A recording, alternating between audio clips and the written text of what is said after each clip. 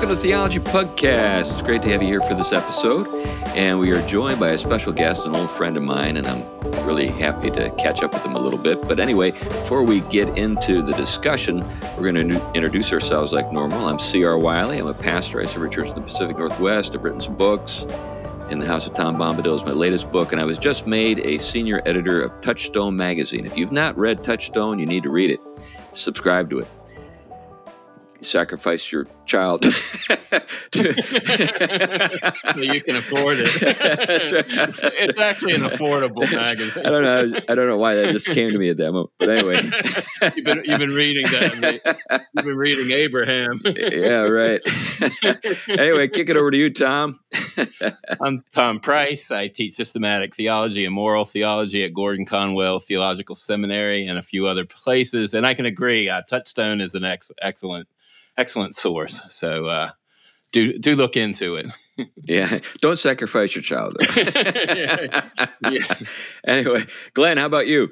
I'm Glenn Sunshine. I'm a senior fellow at the Colson Center for Christian Worldview, Ministry Associate at Reflections Ministries, and a bunch of other things. My latest book is 32 Christians Who Changed Their World. And we're going to talk with somebody right now who has a book that's just come out. Patrick, great to see you again. Introduce yourself, please. Chris, it's great to see you too, and congratulations on the editorship. I hadn't heard that, but I've known about Touchstone a long time, and it's really terrific. Thanks. It's in your hands now. So my name is Patrick Deneen. I am a professor of political theory, political science, but with a focus on political theory. And I've been at the University of Notre Dame for 12 years. Before that, and I think when I first got to know Chris, I was at Georgetown University in D.C., Right. And was there for about 8 years. And then before that, my first academic position was at Princeton University. Did my doctoral work at Rutgers University under the late, great Wilson Carey McWilliams, and have kind of, in many ways, followed many of his teachings and instincts, and culminating in a book of a few years ago called Why Liberalism Failed, a kind of critique of liberalism, not in the conventional sense of that word, describing the left part of the American political spectrum, but a philosophical worldview that has elements of the right and the left currently. So that book has kept me busy for the last few years. Yeah, I remember when it came out, it made quite a splash. I think if I recall correctly, Obama even blurbed it. Yeah, it wasn't strictly a blurb. He read it over, I guess he has a summer reading list of a list of books that he read over the summer. So the came out in 2018.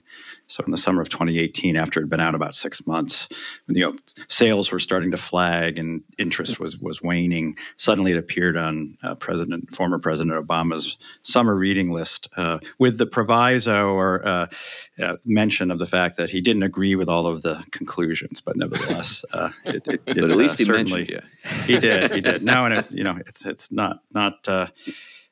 It certainly sparked interest in corners that perhaps hadn't been interested before. Yeah. Well, I remember when you were lecturing at Harvard. I remember I saw you there, and I don't know if I ever thanked you for that shout out that you gave me. I don't know if you remember that, but during the lecture you mentioned one of my books, Mm-hmm. and I pulled out my smartphone to see the sales numbers on Amazon. But anyway, so that was 12 people in the audience went out and bought copies. Actually, it was pretty packed. It was like there must have been 400 people there. Yeah, it was but good. And then I noticed too that when I went over to the Coop, they had your book prominently on display there. But anyway, that was kind of a cool event and great to see those things. It was. And if I may, I would like to shout out about that book again. It's called Man of the House, I believe, if I'm getting the title right. I've given copies of that. So I've purchased at least 3. I have a copy in our house, and I've given copies to both of my sons, and they've turned out okay. So thanks, Chris. Well, now I'll need to buy a couple more copies of your book. I do have a copy. I enjoyed reading it. Well, let's get into this thesis a bit, because, like you noted, our audience is fairly broad. We have, traditionalist Roman Catholics. We've got Orthodox folks, but by and large, it's evangelicals, many with a Reformed outlook. And when most folks hear the term liberalism, they think about FDR, they think about John Kennedy, they think about maybe uh, you know, George McGovern, if they're older, Jimmy Carter, or Obama and Clinton or whatever. But that's not what you're getting at. You're going deeper than that. Can you maybe help our listeners understand just what you're getting at? Yeah, sure. I'm speaking in the of liberalism in the philosophical sense, and so really looking, you could go back to its roots, which are not unrelated, of course, to the Protestant Reformation, but which is articulated in a series of thinkers, especially initially in the British tradition. Figures like John Locke would be prominently mentioned. Before him, a thinker that's not liberal, who's not liberal, but Thomas Hobbes is really one of the first thinkers to develop an idea of the state of nature and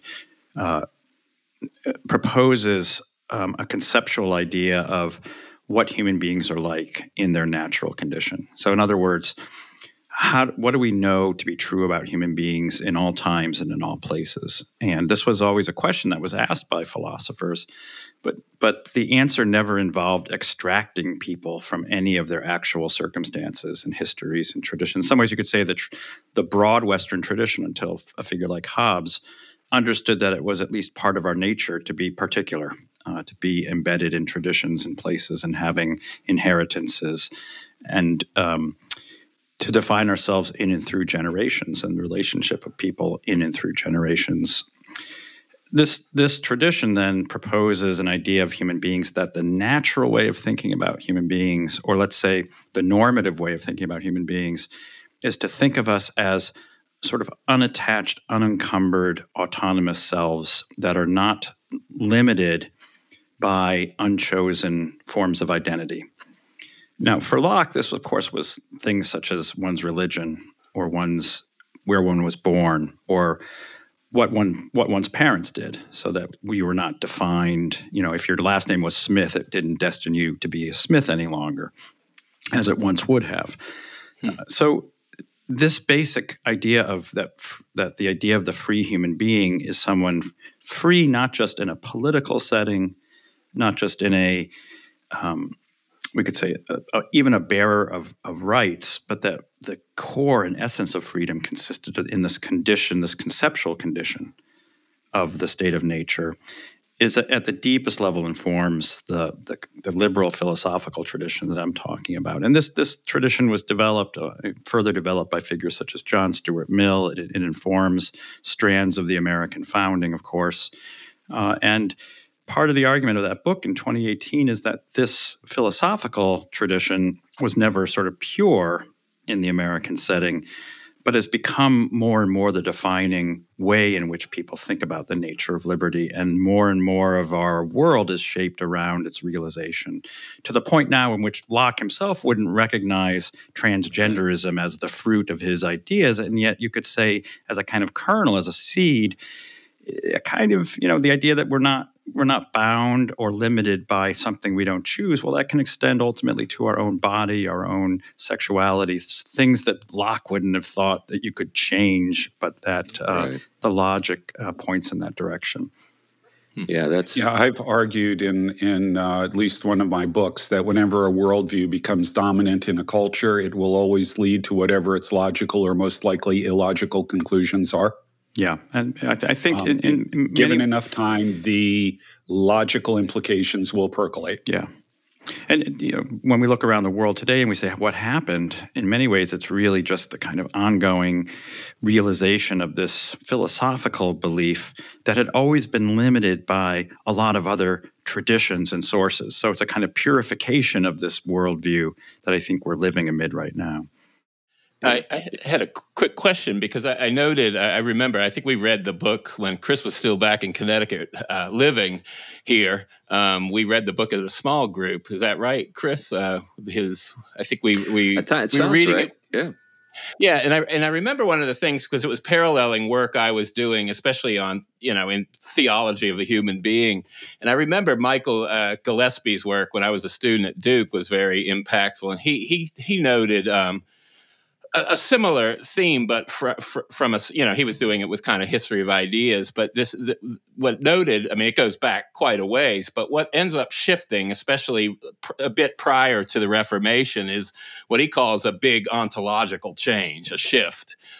We have names for it now: voluntarism, nominalism. But he really traces these kind of threads that are really they're all related because they're all part of that shift. And because of that, they end up complementing and contradicting in ways that keep making things worse. For example, you note similarly this notion of radical autonomy is going hand in hand with a kind of strict determinism. And he kind of had noted that with the kind of the Cartesian line and the Hobbesian line. And so even the more, well, let's put it this way, the attempt to become more conservative or more liberal in this setting ends up just playing right into the actual making more, I don't know the best word for it, but it makes what seems to be an opposite even more fueled, if you will. So that the government becomes stronger the more the autonomy takes off. Yeah, I know that you've talked about that a lot, Patrick, that, the more we atomize, the more we kind of fixate on freedom, the larger the government tends to get. Yeah, and that argument is, of course, I'm merely plagiarizing or borrowing from insights that I think are famously associated and rightly associated with Alexis de Tocqueville in Democracy in America. And of course, these are famous chapters, and they're especially beloved by conservatives of, at least, let's say, of more Reagan-esque disposition. And I remember, in the 1980s, 1990s, even before that, how much conservatives would always turn to these last chapters of Democracy in America, in which he foretold and prophesied the rise of a tutelary nanny state that would become all-encompassing, would begin to direct our most intimate affairs, that would be involved and engaged in every aspect of our lives. And the readers of Tocqueville, at least, they loved those sentences, but they weren't very good readers of Tocqueville as a whole, because what he argued was that this condition of the rise of the massive tutelary centralized state was the consequence of individualism. It wasn't so the cure wasn't individualism.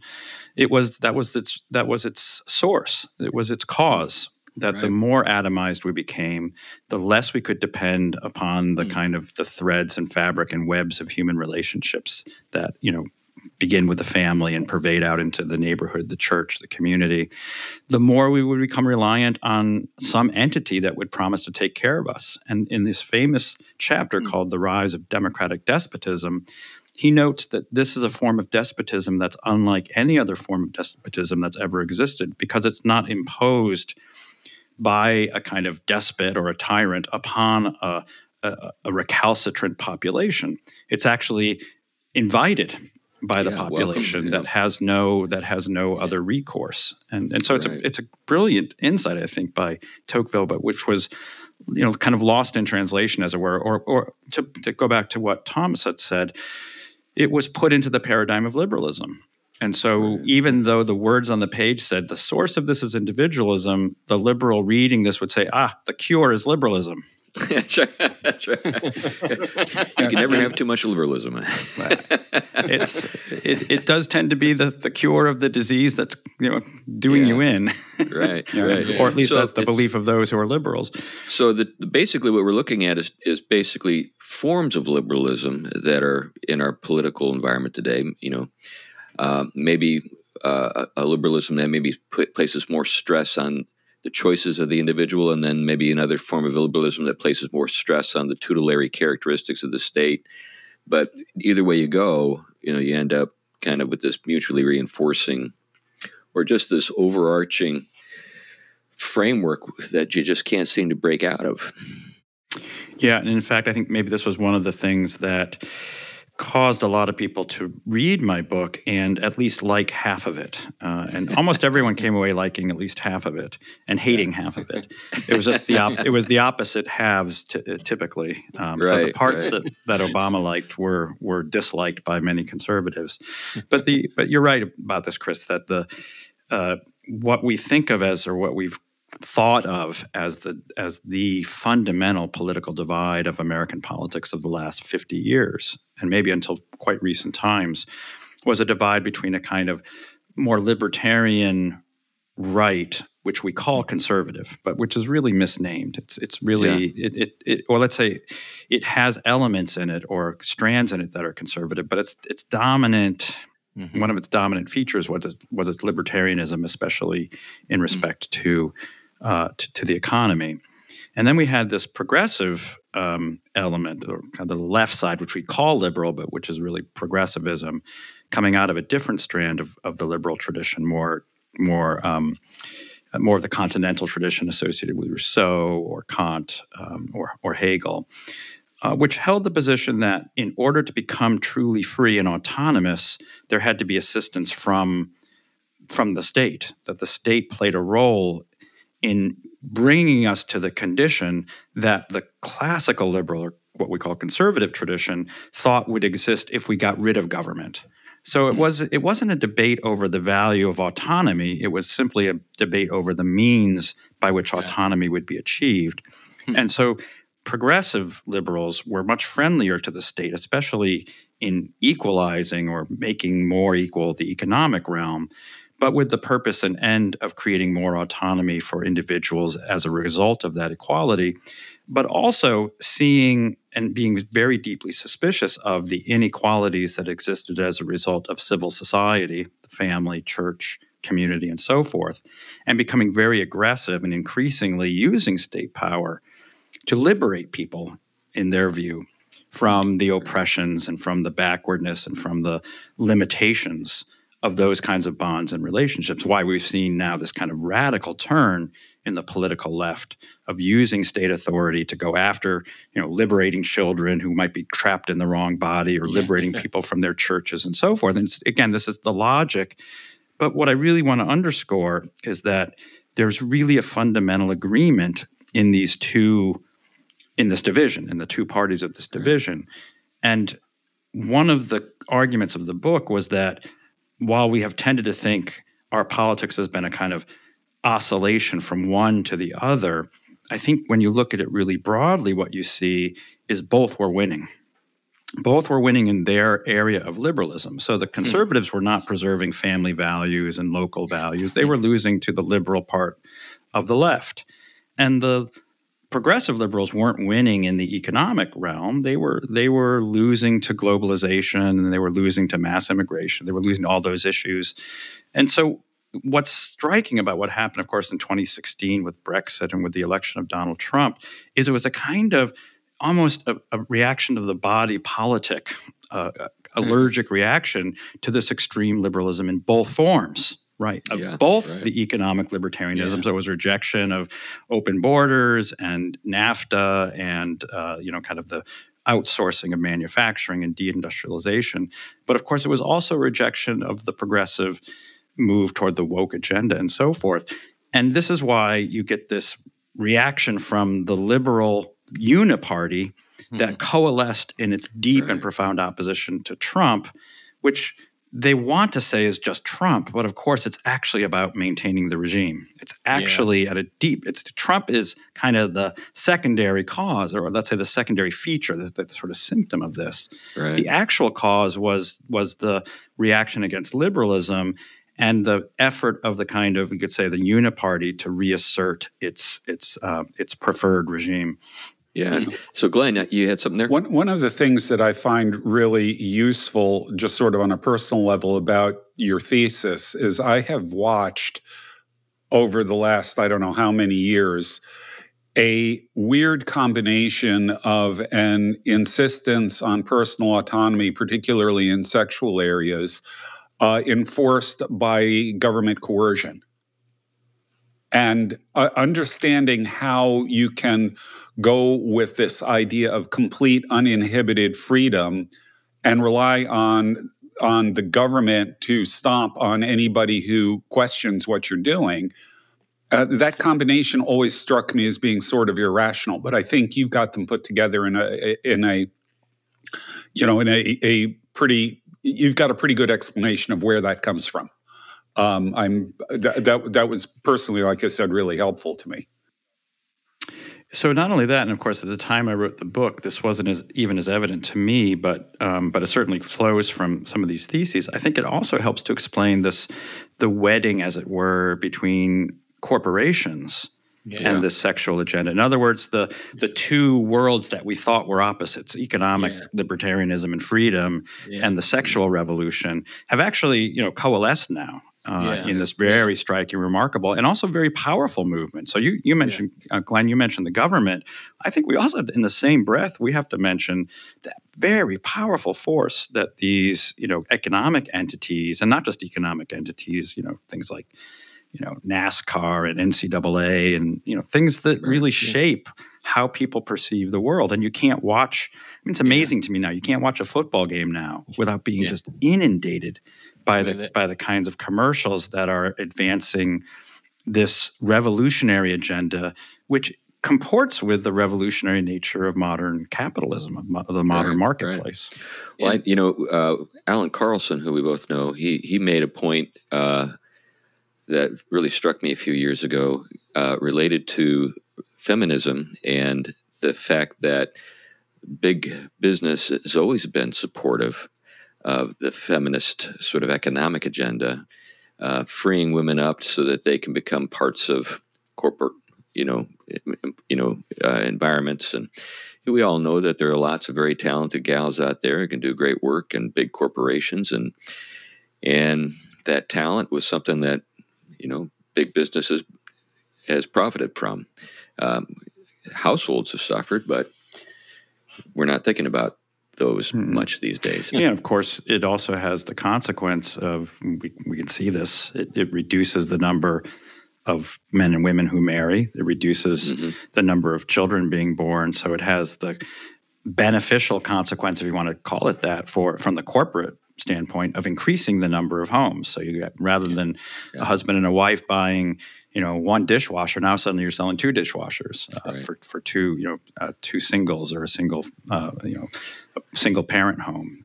So it actually turns out to be economically beneficial to destroy the social fabric of the country, at least in the short term, I think.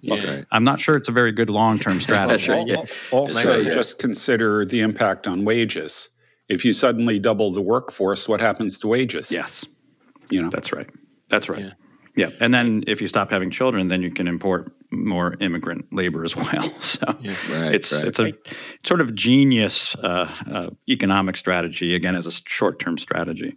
I think, Tom, you had something there?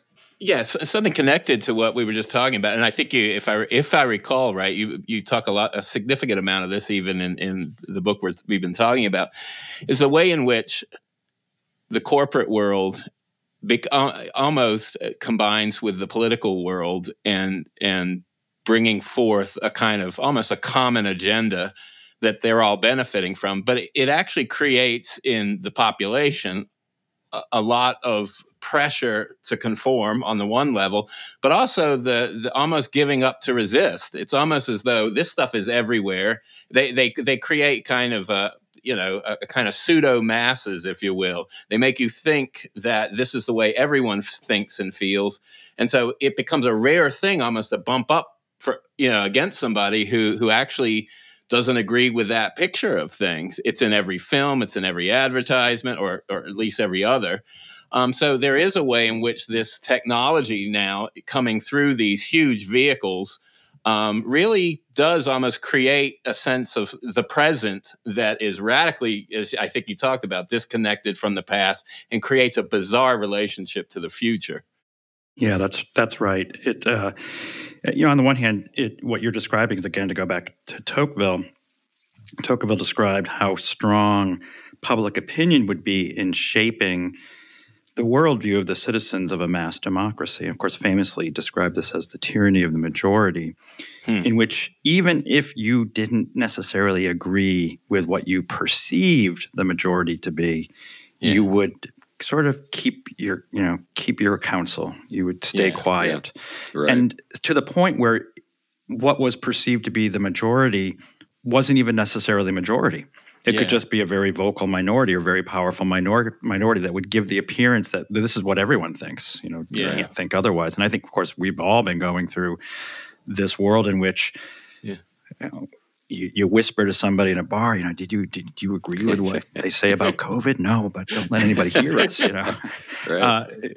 So it's enough just to have the perception that there's this massive faceless majority. Now, here's a really interesting sort of fact from the world of political theory.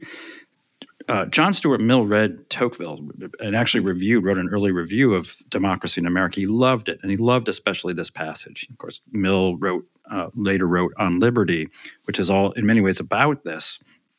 Now, Mill agreed with Tocqueville to this extent that sort of democratic public opinion was a great threat to our capacity to think for ourselves, to think clearly about what it was that we thought the majority said and to be able to resist it. But here's what Tocqueville said, that the way to resist the tyranny of the majority is to make sure you're talking to other people, is to make sure whatever you think you thought the majority was is in fact can be in many ways revealed to be nothing more than a paper tiger when you begin to have conversations with, again, members of your family or members of your community or your church community. And you begin to find strength in the fact, well, if it's such a big majority, why is it that so many people that I respect and like agree with me? And now I have some source of strength to kind of stand up against this. Well, John Stuart Mill, who admired Tocqueville's analysis, reached the opposite conclusion, which is that the way to resist the majority and tyranny of the majority was to be an individual, was to be a kind of a individual self.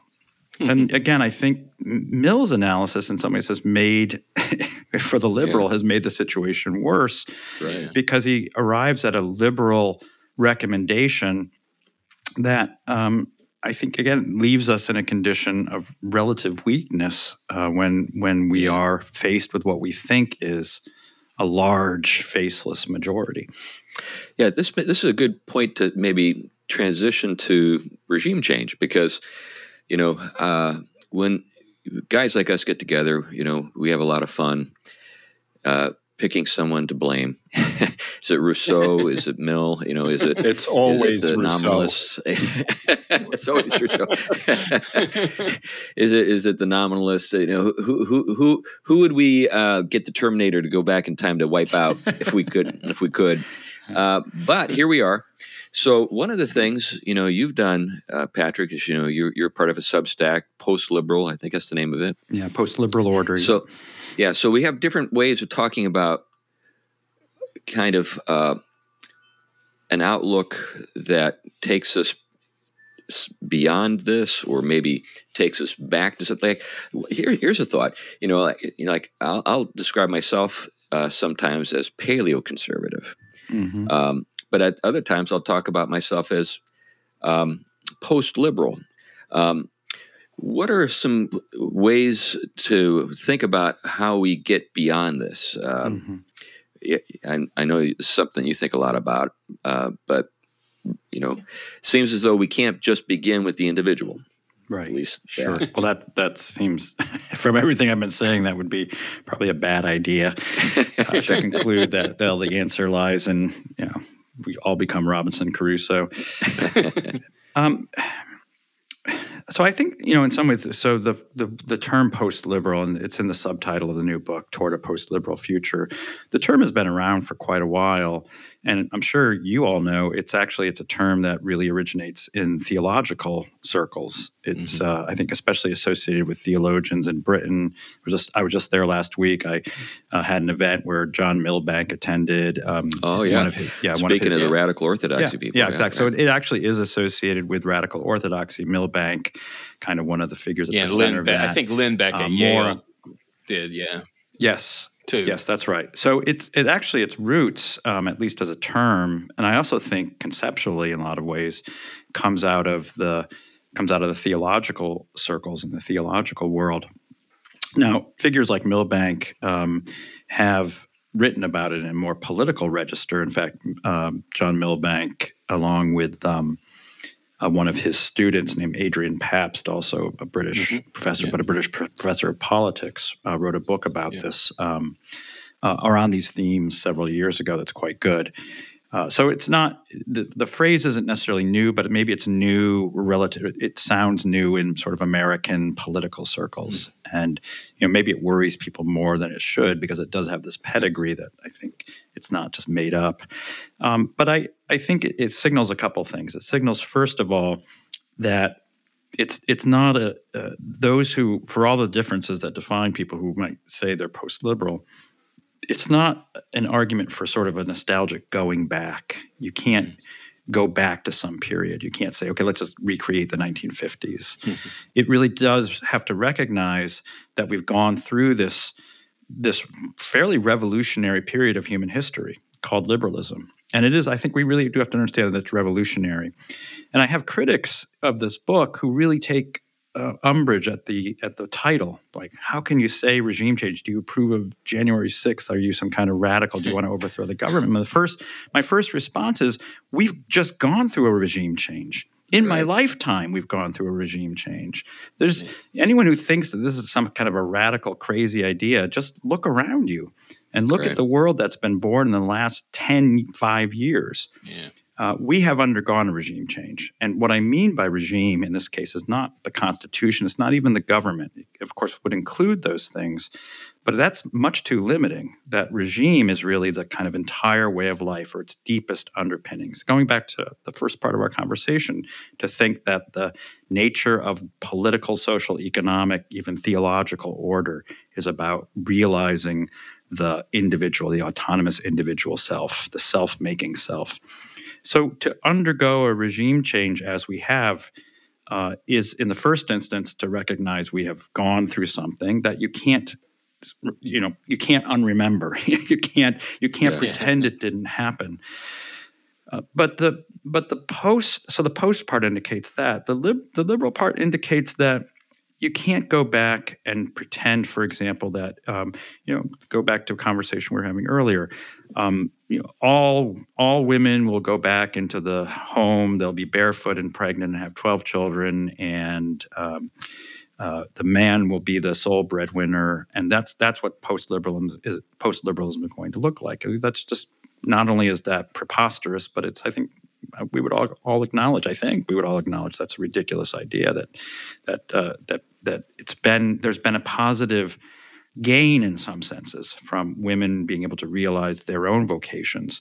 And what post-liberalism really begins to look at, how do we build a society in which men and women, in which families, in which communities can be oriented to the goods of human beings that allow us to flourish, while recognizing also there are genuine benefits that have arisen as the result of aspects of modern technology and aspects of modern science and some of the changes, not necessarily all of the changes, but some of the changes we've undergone. So it requires a degree of judgment and consideration and reflection, and kind of we need to deliberate about these things. So, but not just to simply say the cure for the problems of liberalism is more liberalism, which is the kind of the treadmill we have been stuck on. It seems like there is also an institutional sort of feature to this, in the sense that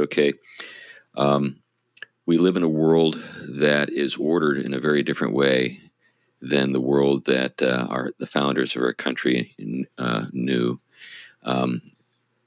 Multinational corporations, for example, instantaneous communication virtually around the world, global markets, these things. It strikes me that, you brought up Mill earlier, experiments in living. My favorite phrase.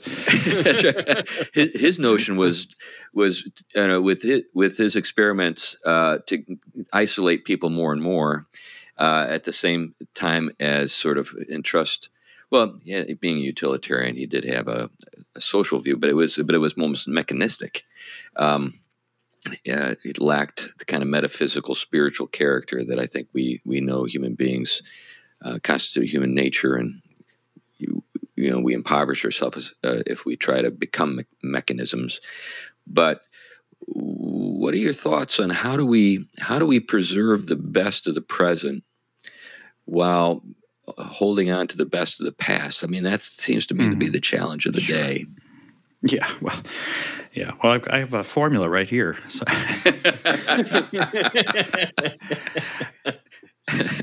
It's really easy. It's I don't know why nobody discovered it before. It's very simple, much easier than that's usually how Fermat's last theorem.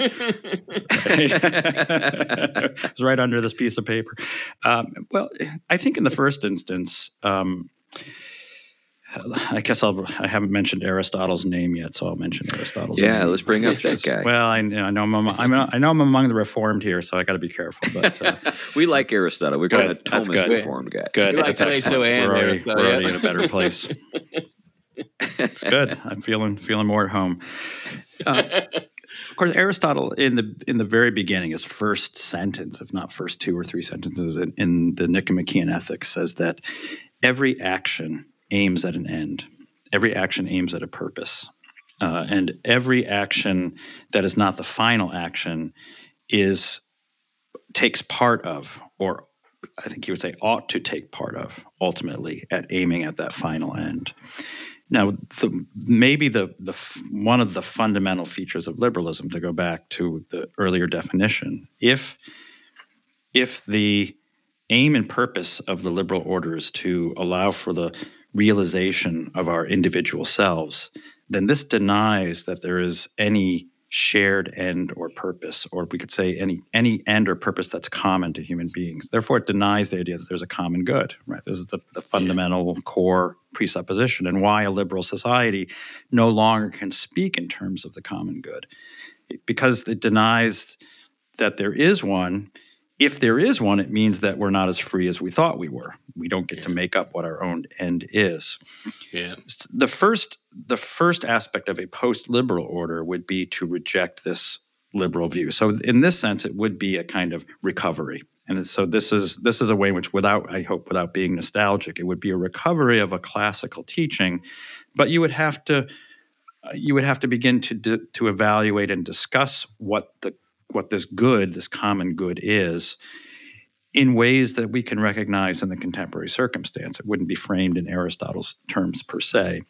One thing that we know, and it seems to me here's where my field of political science, sociology, and so forth, we have a lot of data about what allows for human flourishing. And so this is where basic common sense would tell us certain things, like growing up in a good family with a mom and dad is a good thing. Growing up in a strong community in which you know your neighbors, that's a good thing. Believing in God and going to worship, that's a good thing. But you can't make those arguments anymore unless you have the data. Well, we have a lot of data now, and it turns out that all of those things that we understood to be common sense nature, to be the nature of the good for human beings, is actually objectively good. We have lots of measures of ways. Let's just begin with, what are your prospects of having a flourishing life as a human being, in your economic life, in your making a living, having a job, keeping a job, staying out of trouble, not getting into crime, not getting addicted to bad stuff, not becoming so depressed and despairing that you take your life, not getting addicted to opioids and so forth. Well, it turns out growing up in a family with a mom and a dad really makes a huge difference. It's not rocket science. So I was kind of semi-kidding when I said it's an easy thing, but it is kind of easy, that there are certain things we know to be true. So here's where we would have to begin to say, going back to your question, well, what do we keep from the past? What do we embrace that's new? What can make more possible human beings, let's just take this example, to live in a solid, good family? And especially in a world in which we can't just count on families forming as easily as they did in an earlier age. In an earlier age, it just seemed to be easy. Boy and a girl meet each other, get married, have kids, and that's it. Now it's much harder because you get debt in college. It takes you much longer to kind of establish a career. Of course, to be able to buy a house now is virtually impossible. There's all these obstacles. So here's where, for the classical liberal or so-called conservative, they value family values, they say, but they hate the idea of the government doing anything. Well, what if we actually need now to kind of move into a post-liberal future where, to pursue the thing you claim you really care about, which is people being able to form families, we may need to actually have some forms of public policy that help people, that help young people especially, and that allow them to form the thing that used to be a lot easier in a different age. Yeah. Yep. And this seems to me is sort of post-liberal. This is one example of a post-liberal because it's drawing on a pre-liberal understanding of the human good and what the common good is and what human flourishing is. But it's recognizing very different circumstances, and we can't rely on the old answers. So just to be a kind of contemporary conservative says, let's look at what the founding fathers say. I have a lot of respect for the founding fathers, but we're not going to find the answers to these problems in the pages of the Federalist Papers.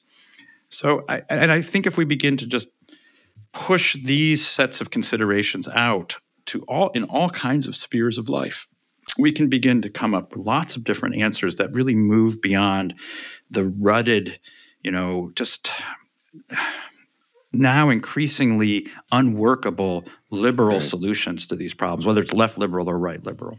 Yeah. Right. Would you like to establish a privatized banking system that will help you separate from the mainstream banks and get more control over your money? Join a growing community of families, business owners, pastors, and churches, yes, even churches, that are learning to establish and manage a privatized banking system and enjoy the safety of guaranteed tax-free growth perpetuated by the amazing power of uninterrupted compound interest. Don't wait for the next crash. Contact Private Family Banking. They are here to help fuel the future of the family and the church with multi-generational wealth building.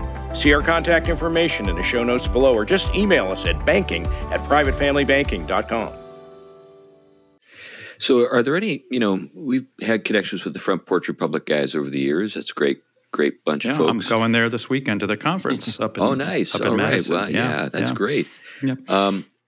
When it comes to those guys, they're about local, kind of small scale initiatives. Are there things out there that you've seen, Patrick, that you can say, I like what's going on over there, and this is kind of getting at what we need to do?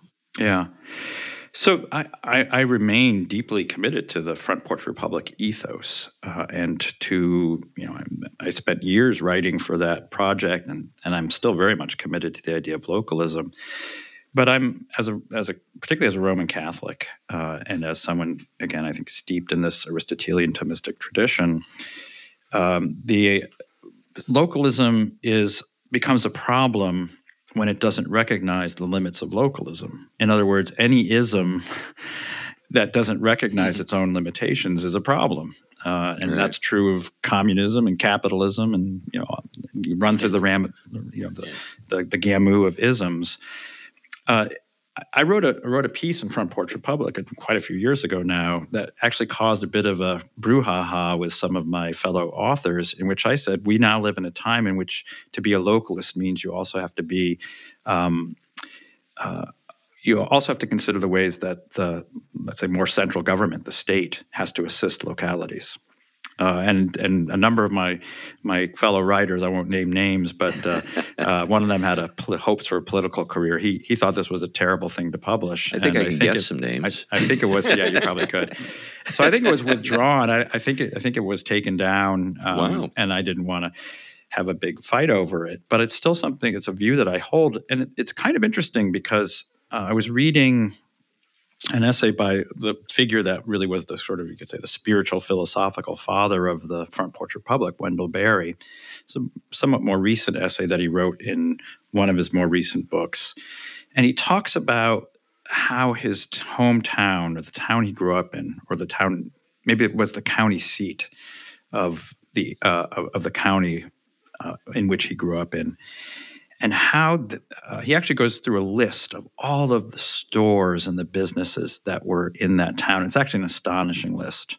If I knew you were going to ask me this question, I would have had it with me, and I could have just rattled it off. It's like 8 grocery stores, 10, dry goods stores, 15, department. I don't know. It was just this amazing list of just small family-owned businesses that were in this really relatively small town in Kentucky. And he goes on to say that these businesses and this town flourished especially because of some of the policies that supported tobacco farming that came out of the New Deal. So subsidies and price subsidies, as well as kind of constraining some of the market competition that allowed tobacco farmers, this was a tobacco region of Kentucky, allowed tobacco farmers to make a living and a kind of predictable living every year. So there wasn't boom and bust in the crops. And what Barry was acknowledging there, without saying it in so many words, was that the thriving localism, that of which he is the paragon, the great defender of localism, flourished especially at that time because of a certain amount of assistance, economic assistance it received with farmers who were doing work. It wasn't just it wasn't welfare. It was just to make sure that in an area of our economic life where markets don't work really well, that people were able to have flourishing economic lives, and that it actually translated into a fantastic flowering of this local life. And here again, I'm not saying that there's a magic formula for what this would look like, but I do think we do know some things. A few years ago at Front Porch Republic Conference, a wonderful thinker, author, a guy named Chuck Marone, and if you haven't had him on... Oh, I remember Chuck, yeah. Chuck gave a wonderful talk, someone you should have on. He wrote a book called Strong Towns, and it's about how to build strong towns, how to build strong localities, literally how to build them, how to, in some ways, plan them, or how not to plan them, the kinds of decisions that go into making localities that people want to be in, that when they walk in the downtown, they say, this is really nice, this is really charming, as opposed to ones that you just want to drive through as fast as possible to get out of them. And among the things that Chuck would certainly recognize and even acknowledges in his writing, that there's always roles to be played, for example, in terms of state and federal funding, because localities cannot afford the kind of infrastructure work that's required in some of these smaller locations. The question then isn't whether there's going to be federal funding or state funding. That's going to happen. The question is it going to be spent well? And is it going to be well done for the ends that we have to have in our minds? What is the end, the good that we want to achieve? Now, if you have one party that really loves spending money, government money, but has a terrible idea about the end, which is basically liberal, and then you have another party which maybe does care about things like families and strong churches and so forth, but is allergic to the idea of any kind of government, central government intervention in things. We're just in an impossible situation. And here again, I think to break through this, we need to be thinking in this kind of post-liberal paradigm. Yeah, I think your statement concerning it just is a fact that state and federal governments are going to be involved, and they already are. I mean, there is a kind of default or philosophy, or maybe even a vision of the future that's informing it. We think about the interstate highway system. Yeah, right. Something that has transformed the country in lots of ways. Eisenhower's dream for the rapid deployment of troops was behind that. But then, you think about just the fact that towns zone in such a way so as to almost encourage big box stores. They do. And so this is a case in point where the answer isn't that there will be no zoning. Right. The answer is that there's good zoning. And among other things, while there's a lot of space and room for debate over these things, and there are going to be trade-offs, and this goes back to stuff that actually Front Porch Republic was really good on when I was writing for it, which was a kind of Chesterton Belloc awareness that concentrations of power are to be regarded with a degree of suspicion, whether they are concentrations in power politically or economically. Mm-hmm. And I would say here again, the sort of the liberal divide has between left and right has ended up making that suspicion only one-sided on the part of each party. So that the right liberal party is suspicious of state power and the left liberal party is suspicious of corporate power. And what Belloc and Chesterton were really aware of was that in some ways you have to be really suspicious of both, but you're not going to prevent the economic concentration of power without some good exercise of political power. It doesn't have to be massively concentrated, but you're going to need good, smart forms of public legislation to prevent the kind of basically effective monopolies that are very likely and indeed almost inevitable to occur, will want to be affected by economic actors. Right? Every economic actor wants to have no competition. That's the dream scenario.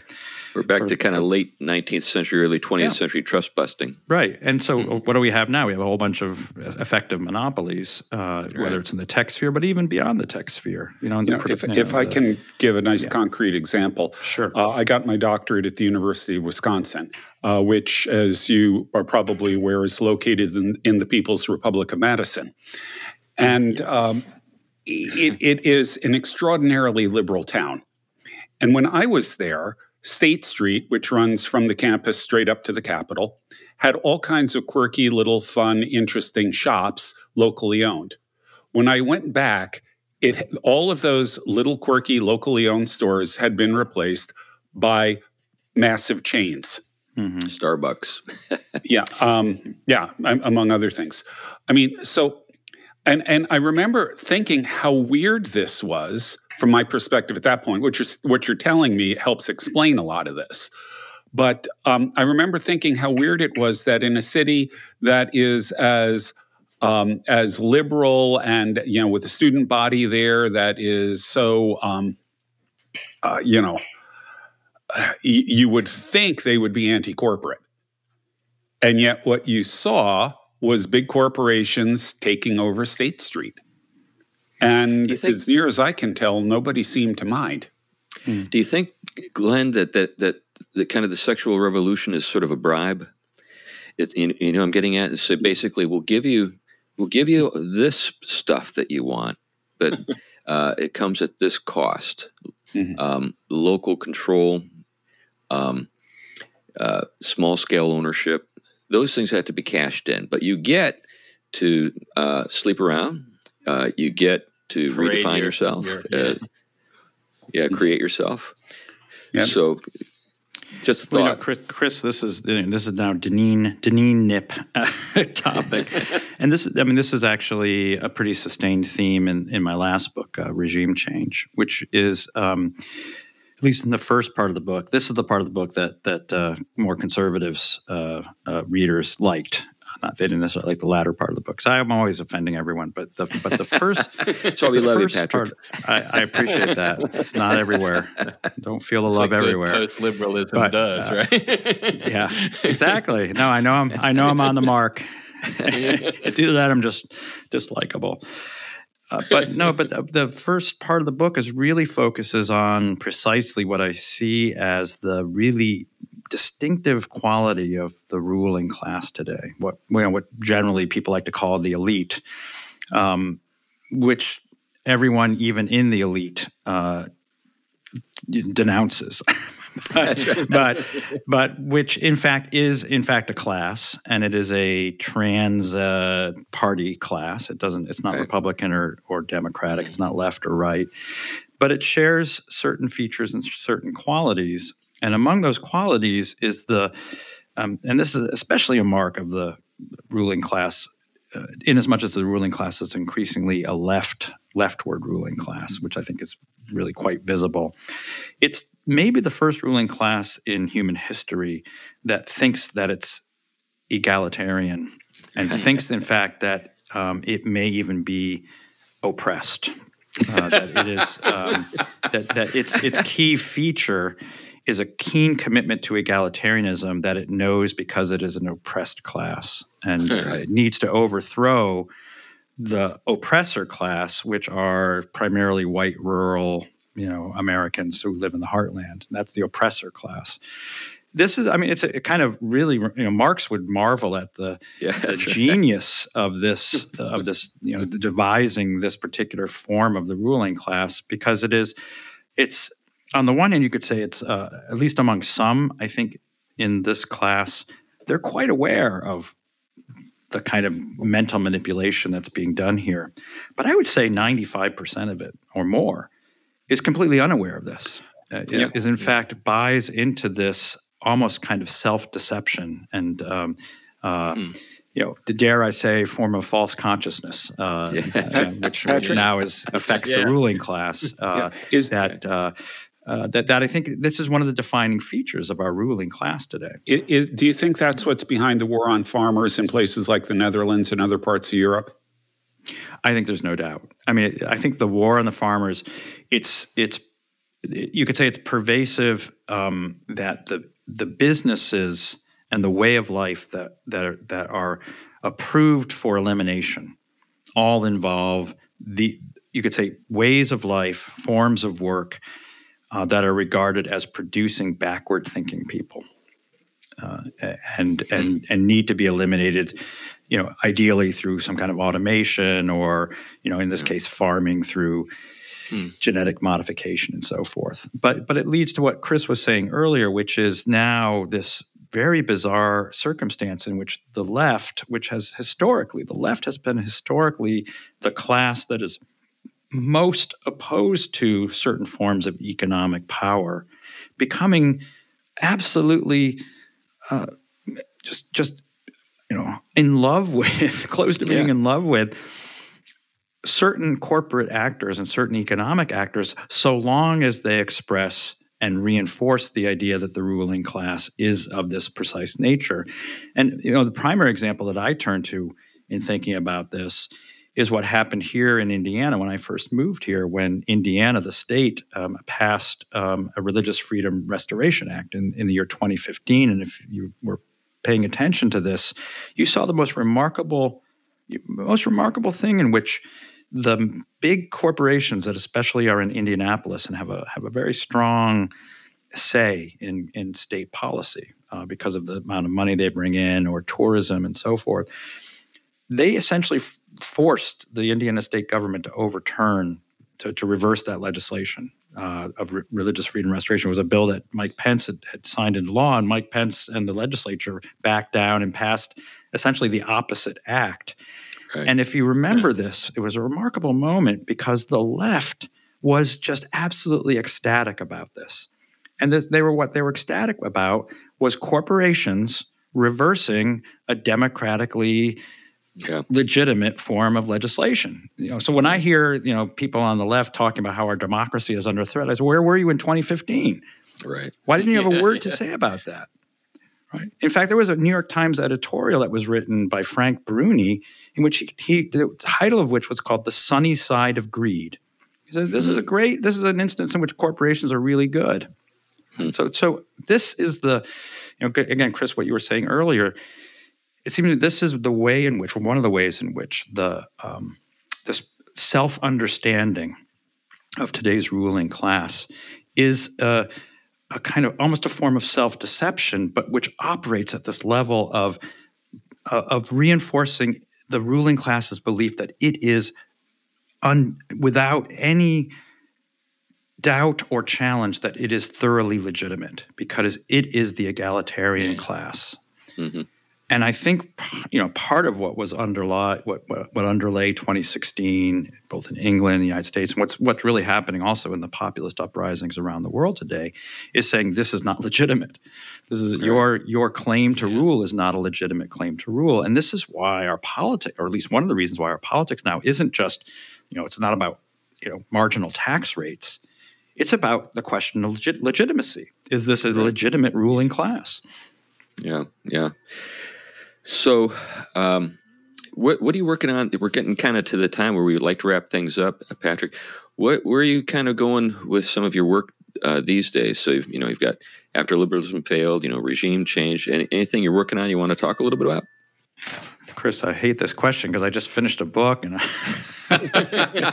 it's a softball give me a little break. I know. Well, that's.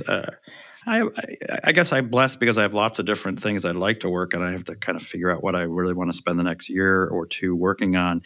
I am thinking, a lot of people right now are, of course, thinking about AI and modern technology.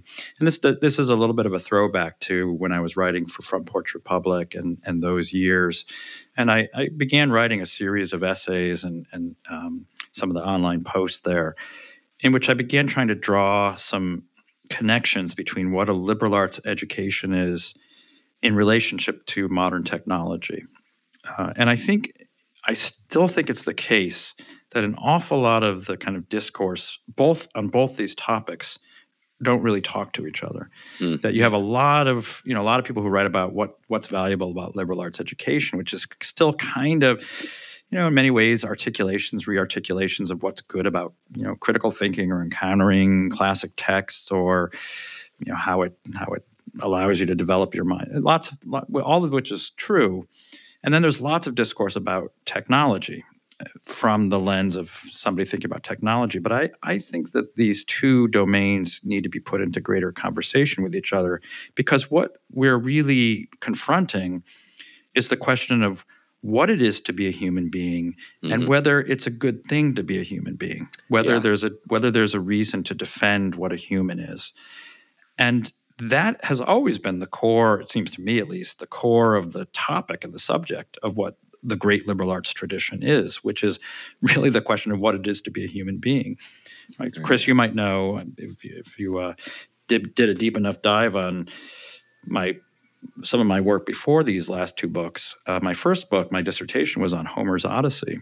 And how I read Homer's Odyssey, and I think why it remains the core text, one of the core texts of our tradition, and maybe even begins our tradition, is that entire text is really centered on the question of what is a human being, especially in a world in which there are constant temptations either to become less than a human in the form of a beast, or more than human in the form of a god.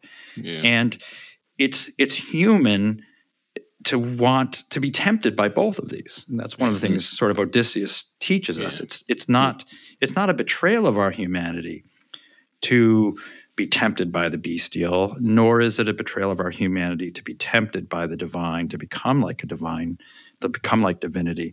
But we have these very undefined boundaries of beyond which you've ceased to be a human. And I think this tradition that we have actually is going to become incredibly relevant in the coming. It already is, of course, but it's going to become more relevant in coming years. Yeah, well, that's fascinating stuff, Patrick. As we're wrapping up, is there anything that you want to tell folks about in terms of how to follow you anywhere or kind of keep up with your work?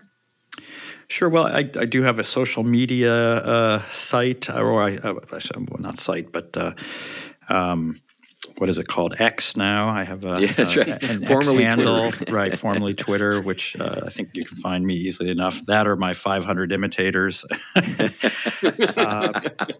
But a lot of my kind of incidental or more popular writing is now is on the Substack that you mentioned. It's called Post Liberal Order. And if readers are interested in these, listeners are interested in these topics and want to become readers, I did post a few essays on that website recently that in fact we talked about one of them. Yeah, they're titled "In Defense of Order." I don't know if those are the ones you were talking about. And I thought, without tooting my horn, I thought those were important essays to write, because if we're going to think in a sort of post-liberal form, we have to find and we have to articulate powerfully, it seems to me, and consistently, the parts of our tradition that in many ways have been neglected by liberalism. So many people accuse me, well, you don't like liberalism, you're an anti-American, you don't love America, you don't love the Constitution. I just find that preposterous. It's really a very narrow reading of our tradition to say it's all about individual liberty. In fact, I think it's a very contemporary, narrow reading that came out of the Cold War. And I really think that there's a deeper and wider and more profound tradition that we have to rediscover. Yeah, so all these so-called conservatives who run around waving the Federalist Papers actually, I think, have a really too blinkered view of our own founding and our tradition. So in those essays, I really try to revive the central importance of the idea of order as it informed the founding generations, and it has been a deeply important part of our tradition. And especially now in times when we just look around our world and we say, man, we're just living in the midst of disorder. Right. To talk about, to be living in a time of disorder and saying what we need is more freedom, we need more liberty, that's just plain idiocy. That's just really, that's just like saying, well, okay, I need, I've got a screw I got to tighten, so go bring me the hammer. We really just we need to make sure our toolkit is well supplied and to use the appropriate tool for our time. Well, anyway, this has been a great time with you, Patrick. Thanks for setting aside some time to talk to us like this, and we will definitely put some links in the show notes to the things you've mentioned. And as we wrap up, I don't know if Tom and Glenn, you have anything you want to say as we conclude? I'm done. No, I enjoyed it very. I enjoyed it very much. Thanks for taking the time out, and I do look forward to your bit on the nature of humanity and technology. I'll definitely have more questions. So maybe we'll bump you once that stuff comes running out as well. Great. Right. Okay, Yeah, I'll be ready. I guess Thank I you. do have one thing to add. Pick a pub and I'll meet you there. Okay. All right. All right, that'd be great. Sounds good. Take some selfies of yourself, and we'll post them. Yeah. Look, this is the beauty of localism. Anyway, well, thanks a lot, folks, for listening to this episode of the Theology Podcast. You've made it all the way to the end, and now you get to listen to me talk about Patreon. This is your reward. We appreciate all the folks who do support us on Patreon. In fact, we've had a number of people who have jumped on board with our Patreon here recently, and it helps us pay for the things that we do here. We don't take any money from it, but it does go to pay for the people who make the show happen, and we appreciate your support that way. And there'll be a link in the show notes if you'd like to become one of our Patreon supporters. You can actually become a Rousseau's assassin. That's one of the categories. Anyway, that's enough for now. Thanks a lot. Bye-bye. Bye-bye.